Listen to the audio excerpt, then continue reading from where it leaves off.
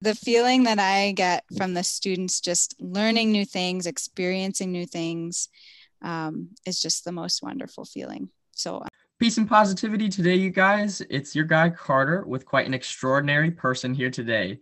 The CNR Reporter doesn't have much going on. Remember that you can vote for the CNR Outstanding Teacher Awards. They are due this Friday. And remember that exams are coming up next week. So are you feeling in the holiday spirit today, Dr. Petrillo? I think you can ask me that after final exams are finished. Yeah. So how long have you been in teaching at Stevens Point for? This is my 15th year. 15, that's a lot of years. Yeah, I started fall 2006.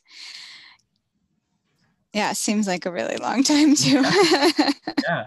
What made you want to come to Stevens Point? How did you end up here? Well, I was in school as a graduate student and teaching at University of Michigan, and that was, I think, there. Well, I should say, I guess at the end of my undergrad years, I heard about Stevens Point primarily through the Menominee, and the work that the Menominee Tribal Enterprises does. That was that's a big deal in forestry everywhere. So I heard about Stevens Point and the Menominee at the end of my undergrad, but then once I was at University of Michigan, the name UWSP just kept coming up more and more and more. Mm-hmm. And I just got really lucky that towards the end of my graduate work, position opened. And I remember very clearly the day that my advisor walked into my office. He had printed the job announcement and he walked into my office and he said, "I know you're burned out and don't really want a job right now, but you need to apply for this job. It was written for you." And I guess it was. So what was your area of study in like your graduate programs? It was focused on forest ecology and forest entomology and pathology. So I was primarily studying beech bark disease, which is a deadly disease of American beech found all through the eastern and midwestern part of the US. So that was my kind of focal study, but I did a lot of other things related to northern hardwood forests, worked with a lot of Forest Service on other related projects. My kind of passion was entomology. I really was excited about insects and but the interactions part, so that ecological part. But when you're studying that, you're kind of studying forest health as a whole. You kind of get, and I'm a big picture kind of person too. So when you're doing one thing, you're always doing other things too, connected to a lot of other related topics. So would you consider yourself more of an ecologist, or would you consider yourself like a forest pathologist?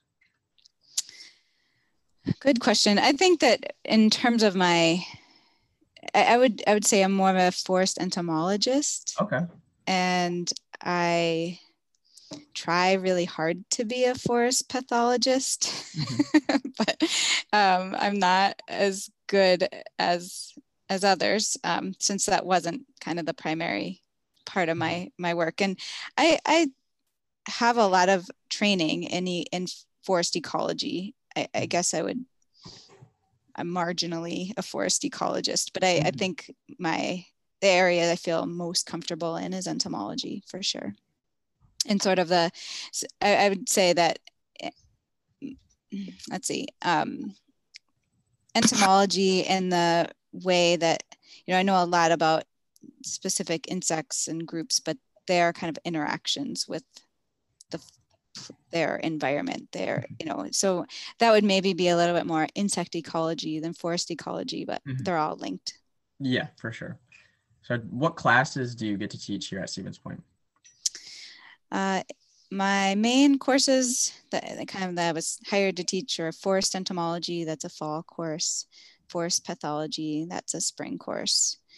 Those are the main ones. I teach dendrology lab in fall, one of my favorite courses to teach. And I teach NRES 150 for non-CNR majors. So it's a really big lecture only course. A lot of CNR majors get in there too, but it's primarily non-CNR majors, gen ed course. I sometimes teach international resource management. That's NRES 323, although I'm not currently teaching that course. I'd really like to, but I'm not. And then I guess a big one, I teach the course to Kenya every summer. Oh yes, for those of you who don't know, Holly and I went to Kenya together, and that was a lot of fun. I highly recommend it and encourage you guys to apply when it's not COVID times during the summer. Definitely. Yeah, I'm missing that a lot, but looking forward to the next time that we can go for sure. So with that being said, what led you to your career choice? Like, did you know that you always wanted to work with like insects or like ecology and trees and stuff like that? I don't know if I always knew. I feel like I've had a lot of opportunities that have kind of led me to where I am now. But yeah, I guess I found forestry first as a high school student. I grew up in big city. I grew up in Philadelphia and South Philadelphia, but I had some really inspiring science teachers, and one in particular that led me to being interested in forestry, kind of the more applied side of environmental science, I guess I would say. Most of my science background in high school was environmental science related, but I wanted to work outside and on the applied side of things, not the chemical side of environmental science, but the ecology side, I guess. And so that's where I found forestry. And then, I found within that, I had an amazing opportunity to do some insect ecology work as an undergrad with a mentor, with a PhD student at the time. And that got me really into insects. And I mean, after that, it was just, after that, I knew for sure I wanted to go in entomology. And my advisor also, he was a forest entomologist, but he also had gone into the Peace Corps in Ghana and West Africa in the late 60s, which I always like to think about, like what it was like to be a Peace Corps volunteer back then when there was like no communication with the world, But anyway, so he got me really interested in doing international work. And so that's kind of, I feel like those two things, my experience working with insects as an undergrad, and then my experience working with my advisor. Eventually I went to Ghana with him and was there for multiple times with him. Those two things led me to kind of where I am today with the kind of entomology side and forestry side, but also the international work as well. So in the beginning of your undergrad, did you think that you were going to become a teacher or work in like academia at all, or like become a professor?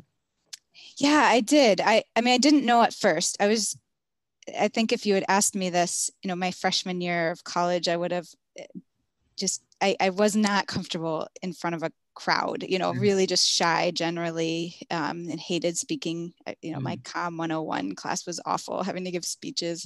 So that was just definitely not something I was comfortable with. But so actually my first job as an undergrad, so the summer after my freshman year, I got a job doing breeding bird surveys. I knew nothing about birds. I didn't know a robin's call from a crow call. Like I didn't know anything about birds, but I just got this job because one of my instructors needed a field assistant and I had good grades and I was excited, and he was like, okay, here you go. And he gave me the opportunity. And so I learned a lot about birds, and I realized that while birds are very cool, I'm not a bird person.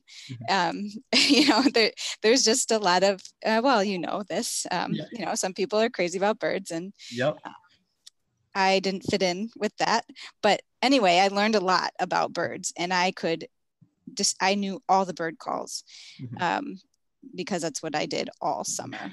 And so that next fall, one of my wildlife professor said, I need someone to help me teach 2 of my field bird identification labs. Will you do that?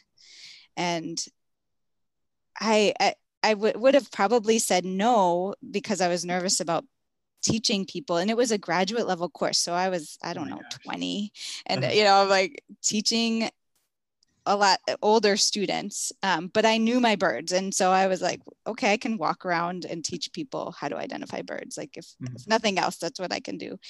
And so that experience was so transformative for me because I just gained a lot of confidence. I realized that I loved teaching, even though I never would have dreamed of being a teacher, and never, I don't know if I ever would have found it if I didn't have that experience, because I never would have kind of willingly put myself in that situation. But she asked and I did it and I loved it. And so after that, it was just, there was no looking back. And it was kind of crazy because I was like, oh man, now I have to get my PhD. And I'm, it was just sort of this realization that, okay, and I'm in this for the long haul. And, but I think for me, I was really fortunate to find what I wanted to do so early, and I just went for it. And so that's part of the reason why I was able to get everything done kind of quickly, because I realized I knew where I wanted to be. And so just kind of kept on going until I finished. Based on those experiences that you've shared, like forestry specifically, like how would you recommend people getting involved? Like, does it always have to be with like forestry type related classes or like experiences like you had just mentioned? Like, how would you recommend students to become more involved and make themselves like more hireable? Sure. I think getting field experience, whether it's formal or informal, is the best way for sure. I mean, and that could be something where you go out with someone that is working, a DNR forester, or, I mean, I've taken a lot of students out in my time here just to do field surveys or to go out on a call for, to diagnose oak wilt or something like that. Many of us are really willing to go out with students, but I know a lot of the folks that I work with absolutely are. I mostly work with the DNR forest health staff.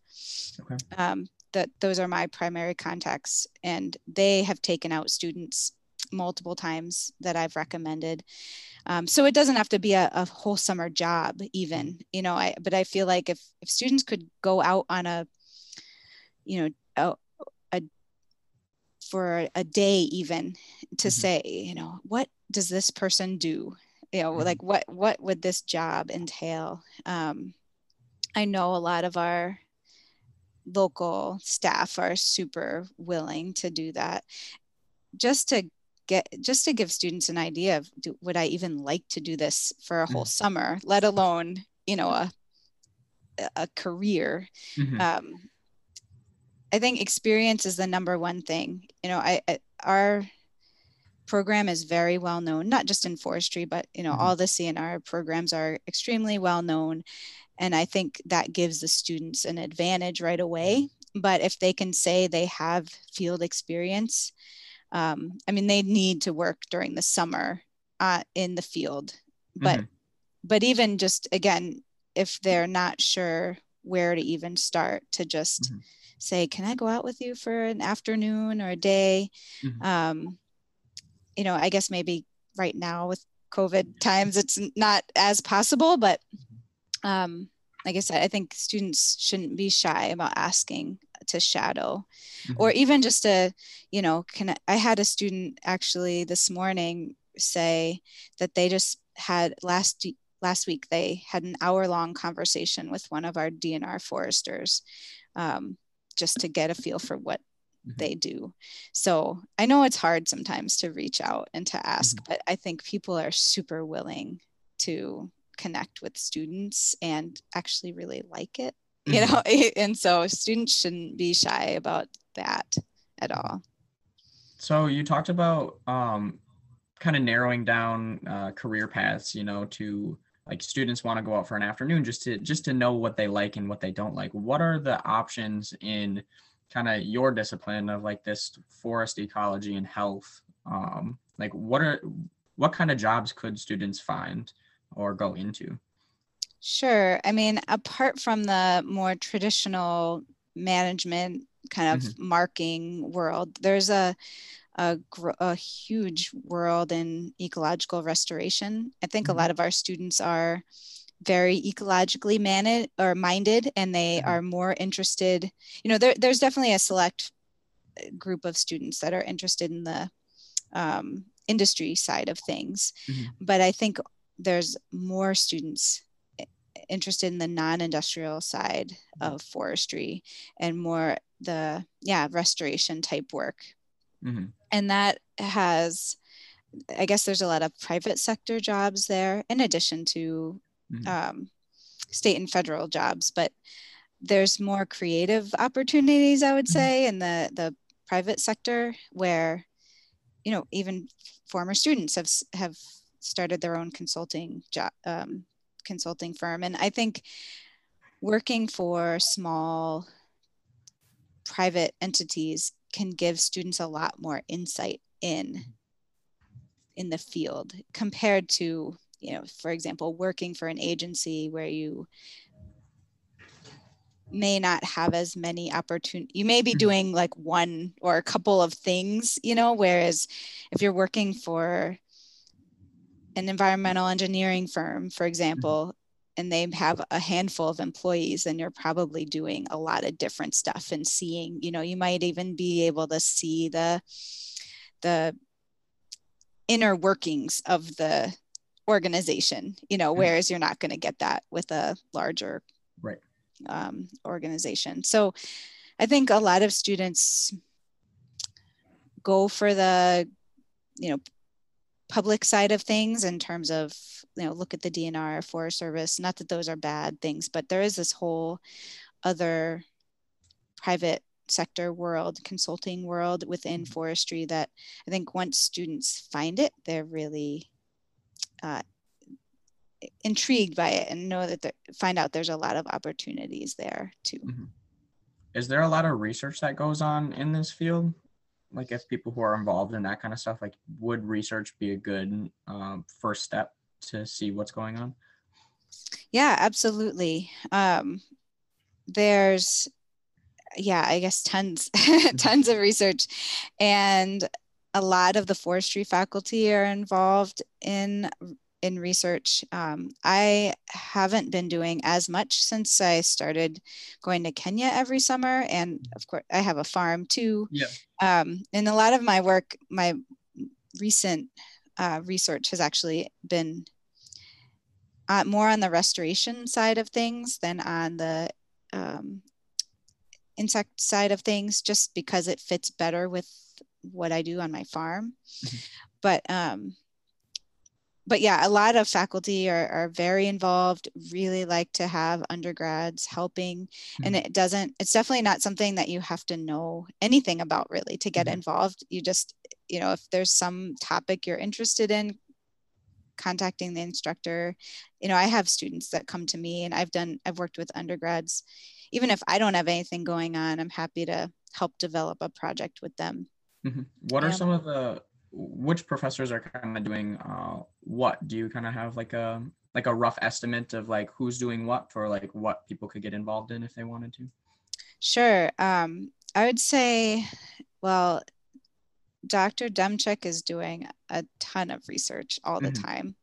Um, and he's a little bit more on the ecology, silviculture side of things, but he's been doing some pathology work actually, um, as well, looking at the efficacy of some um, newer chemicals and biocontrol for heterobasidian root disease. So he does a lot of different stuff. He does hazelnut work and all kinds of things. So Hmm. yeah, and he almost always has student employment in the summer. Okay. So if you really want to get involved, I'd say Demchek is a really good one to contact. But Dr. Howard does a lot of research as well. He's more on the urban and community forestry side of things. But he always works with undergrad students and research. And like I said, I think even if you have an idea or you don't have an idea, but you want to create your own thing, I think most of us are willing to do that too. So it doesn't have to be something we're already doing. And I know Dr. Timolsina also does quite a bit of research. He's more on the, I don't know exactly what his current research is. He does a lot of modeling, a lot of computer-based work. So, and that's a really big part of where things are going with certain fields of forestry. So I'm trying to think. Dr. Cook always has undergrad students working on restoration projects. I don't want to leave anybody out. I know Dr. Anderson McIntyre has done some work on the recreation side of things. And she's great to work with. So yeah, I think almost any of us are excited to work with undergrads, and it just kind of depends on students' individual interests and who they should be connected with. But research is a really good way to get involved for sure. And I think employers are looking for field skills, but research is a really valuable skill to have as well. Absolutely. And so I always ask this at the end of all of my interviews.